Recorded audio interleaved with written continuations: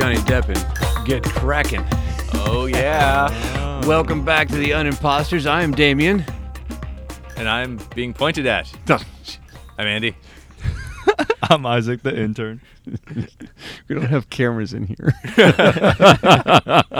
Some people wanted to know.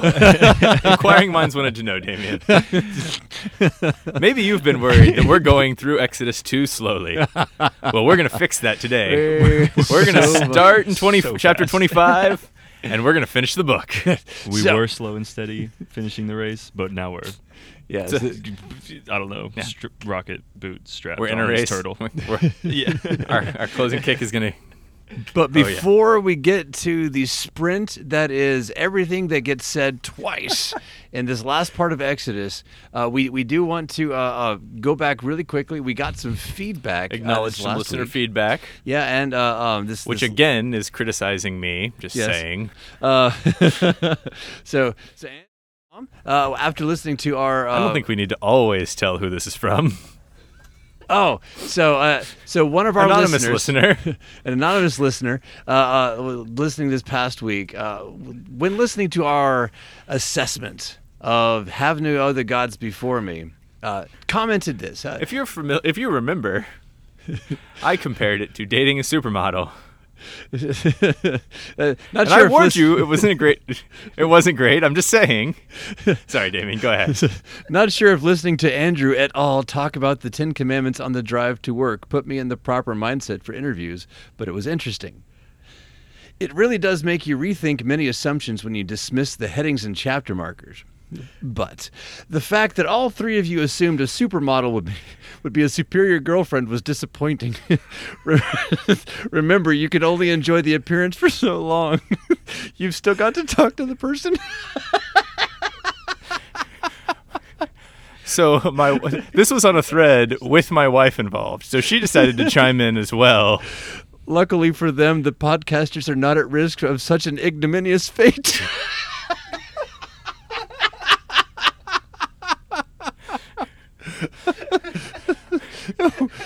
Just, first of all, props to her for being able to use the word ignominious on the fly. And second of all, ouch.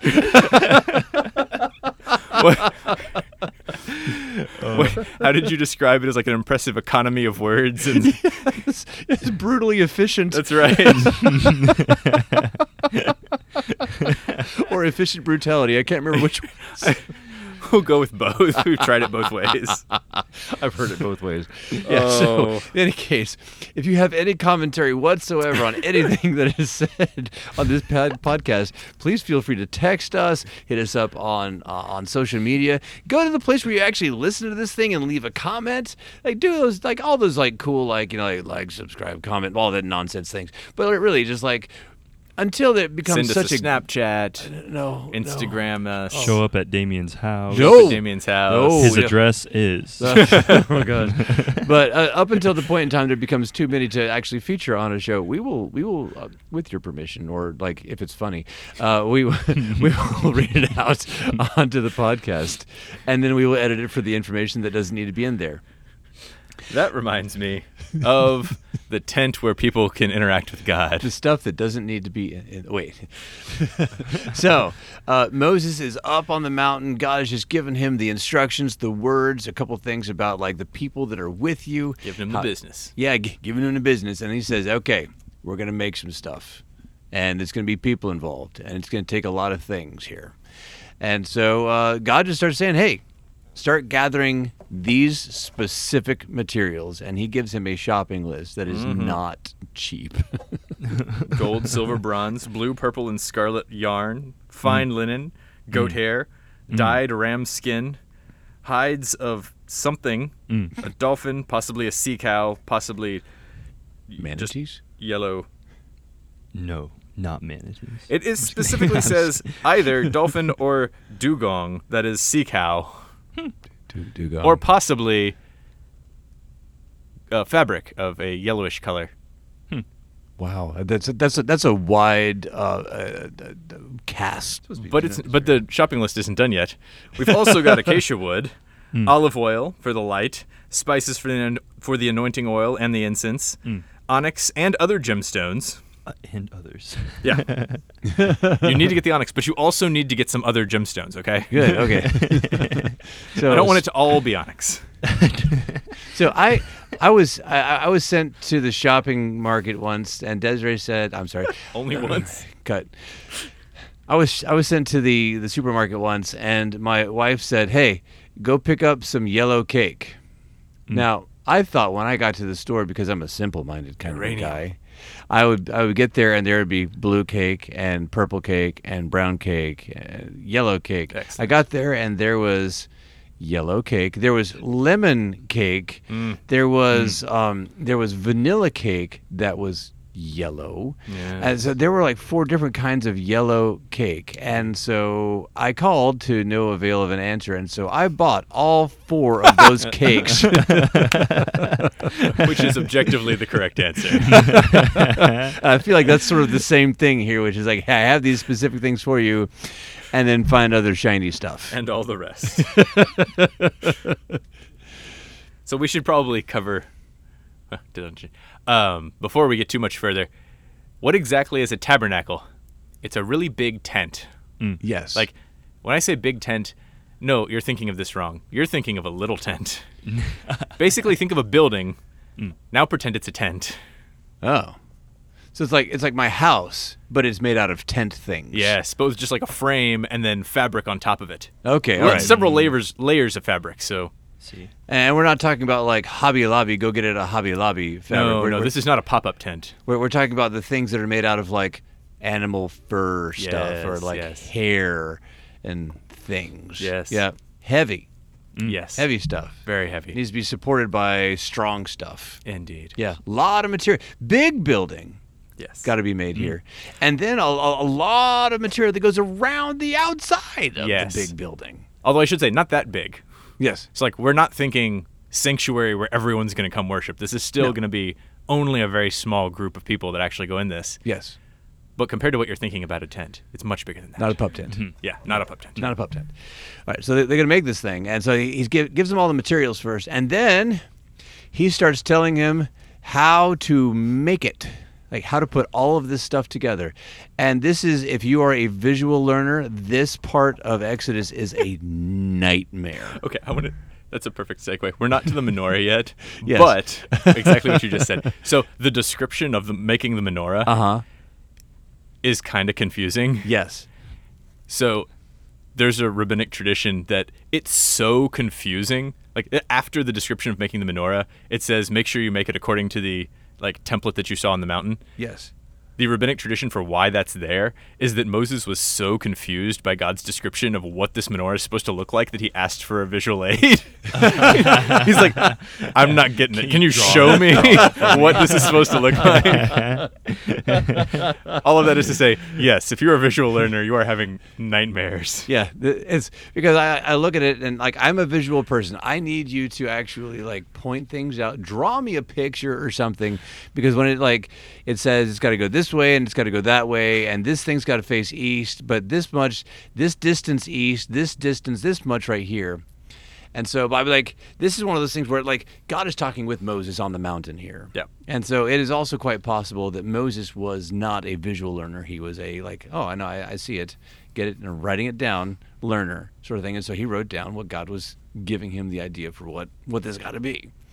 And he gives him the prescription for also like the furniture too. Yes. Like all the What do you put in the things. tent? Yeah, you have an altar, and you have like incense burners, and you have another altar, and you have A tiny little table to put bread on. Yes. Some lamps. So this is something that is not important, but I didn't notice until this read through. Yeah. Is that the table is not what I think of as a table, which makes complete sense after I realized this. But the table is only like 2.5 feet high, Yes. which makes sense if you're from a culture where you sit on the ground or like recline on the ground while you're eating. Yes. But that would be, oh, yeah, of course, that's what a table is. But I've always thought of this as like a chest-high dining room table, Uh-huh. and it's definitely not that. Yeah. Are you talking about the one for the bread? Yeah, I'm talking about the ones for the bread. For some weird reason, it's always like an inclined table in my imagination.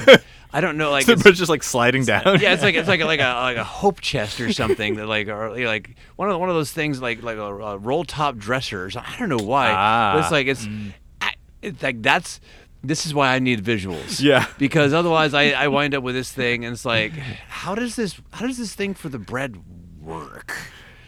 I don't know where I got off on that one, but it was just like that's what lives in my brain. Along with the lampstands, the lampstands are for me like in my brain it's the genie's lamp, which is what the lamp is there. I've watched too much cartoons as a kid, I think. I'm starting to figure out. Yeah, but like so it's this huge tent, right? Big tent, very intricate, very artistic in nature, I would say. But like what's it for? Why? Oh, why do we care? Is such a good question. Yeah, why do we have that? Or why has God given this to Israel? I mean, he's already given them the 10 Commandments, right? And so what if do they need this extra thing? It is. Actually, I want to see if we can. I did not think about doing this, but I want to see if we can do this. Okay, so I'm going to describe what it looks like, and let's see. I want to see if it's obvious what it's for. So it is a place where if you look up, you see above you like heavenly beings, because there's cherubim and stuff embroidered on the ceiling. If you look around, you see a bunch of stuff that looks like trees and plants and is designed to look like that. There's a place where you have food that is an offering, but actually God's going to give back to his people. And then there's a place inside where you go, like that's where God comes down to be with people. It's like, what does that remind you? Subtle. I know, right? This is, again, one of those things that, for some reason, this read-through, I'm like, wait a second. This seems Hello, Eden. less confusing than it seemed last time I read this. Yes. All right, that's cool. That's cool. So it's the garden. Yeah, like And- they've built themselves a little Eden. Yeah.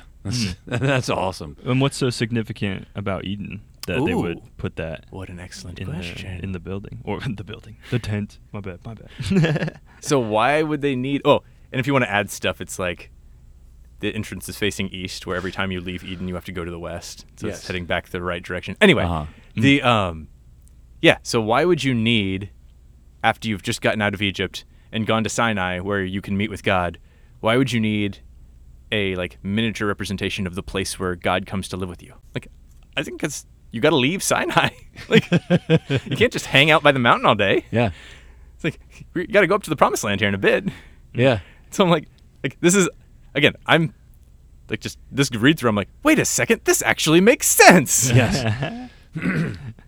And it's going to be a complete differentiation from all of the cultures around them. Yeah. Who their God is in exactly one physical geographical location. He doesn't ever leave that physical geographical location. He lives here. I live here in this place is what that God does. But it's them. They are the trigger for where you're going to find that God. It's not going to be on Mount Sinai, which is why they have to leave it.